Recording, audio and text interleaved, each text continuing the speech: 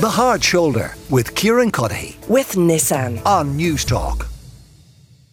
Now, what would typically be Freshers' Week for many incoming college students has instead been mired in accommodation concerns for the upcoming academic year. And somebody who knows all about them is Caitlin-Faye Maniti. She is a student based in Donegal. Caitlin, you're very welcome to the show. Where should you be starting your studies and when?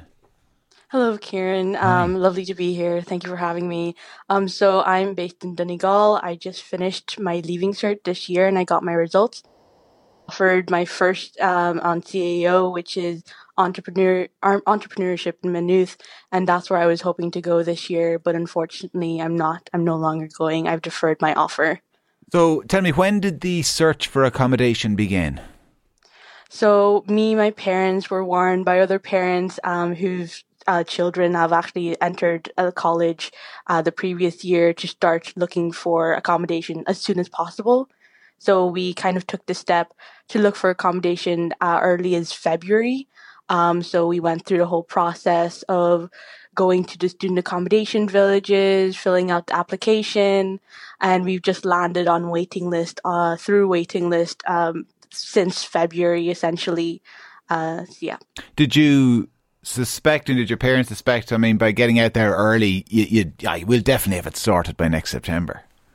Absolutely. Going into it, even myself, we didn't really understand like the pressure and the craziness of the accommodation crisis other than whenever we did experience it ourselves. So it came to quite a shock to us. We were under a lot of pressure, specifically whenever it was coming so close to September and whenever I got my results and I was still in dire need of accommodation. I was still on many waiting lists and I didn't have any. We were looking at daft.ie to look for digs. We were going through friends of friends to see where their college students where their college kids were going, what options were available to them. So we really just felt the pressure whenever it was kind of summertime going into September, going into Freshers, getting that registration and orientation there. And was it a case that there was simply zero availability, or was there possibly some, but it was just exorbitantly expensive? What happened? Yeah, so whenever we were looking for accommodation, it's not that there was none available. It was more that it was just crazy expensive. The options that were presented to me were a dig for over €1,000 per month. And not only was it not close to campus, I would still need to commute at least a 40-minute train ride to campus in Maynooth. Another option was a B&B for at least like 3 days a week, and I would have to commute back up to Donegal. That's a 4-hour bus drive up and down Donegal to Maynooth every weekend, and it was just not viable for me. Other options were near to campus, but it was a student accommodation, like a private student accommodation, which was kind of more comfortable. Yeah. And my parents were more steering towards that option. However, it was just crazy expensive and it was just not affordable for my family. So it was just a lot of options weren't really viable for myself. So you've had to defer. I mean, what's the plan? Just work locally and try and save up a few bob for the year, go travelling? What are you going to do?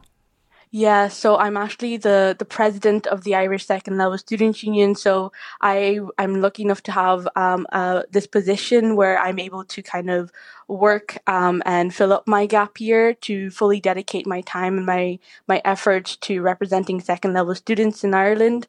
And also this deferral, this gap year would kind of benefit my parents and myself that we do get this start to look for accommodation as early as now.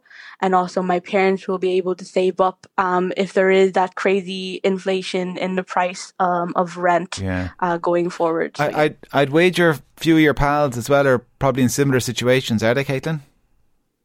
My pals, sorry? Your friends, some of your friends. My friends. Yes, there are a few who still don't have accommodation and will have to kind of suffer a 3-hour car drive down he's based in Wexford to Cork, and so he's still in the search of accommodation. But what we've seen, I'd say, and I raised this up, that within the union there are officers who are in 6th year currently, so it's September, they're still in their first month of 6th year, and are worried and are stressed, not only for the exams of the coming year, not only with the pressure of the leaving cert, but also with the pressure of actually finding that college what they want and the course that they want to do right now, and fixate that so that they can start looking for accommodation. Other options of abroad, like UCAS and the likes of UCAS or UNICAS in the UK or Europe, where accommodation isn't as the accommodation crisis isn't as relevant there, and there are a lot of affordable and more supply of accommodation abroad. So there's that extra pressure now coming into the next cohort of students who are in 6th year. Well, listen, we wish you well with the year's work and all of those endeavours, and hopefully by getting a head start and everybody else, you'll find somewhere around Maynooth for the academic year 2023 into 2024. Caitlin-Faye Maniti, who is a student in Donegal. She was hoping now to be a student in Maynooth, but not so. The Hard Shoulder with Kieran with Nissan. Weekdays from 4 on News Talk.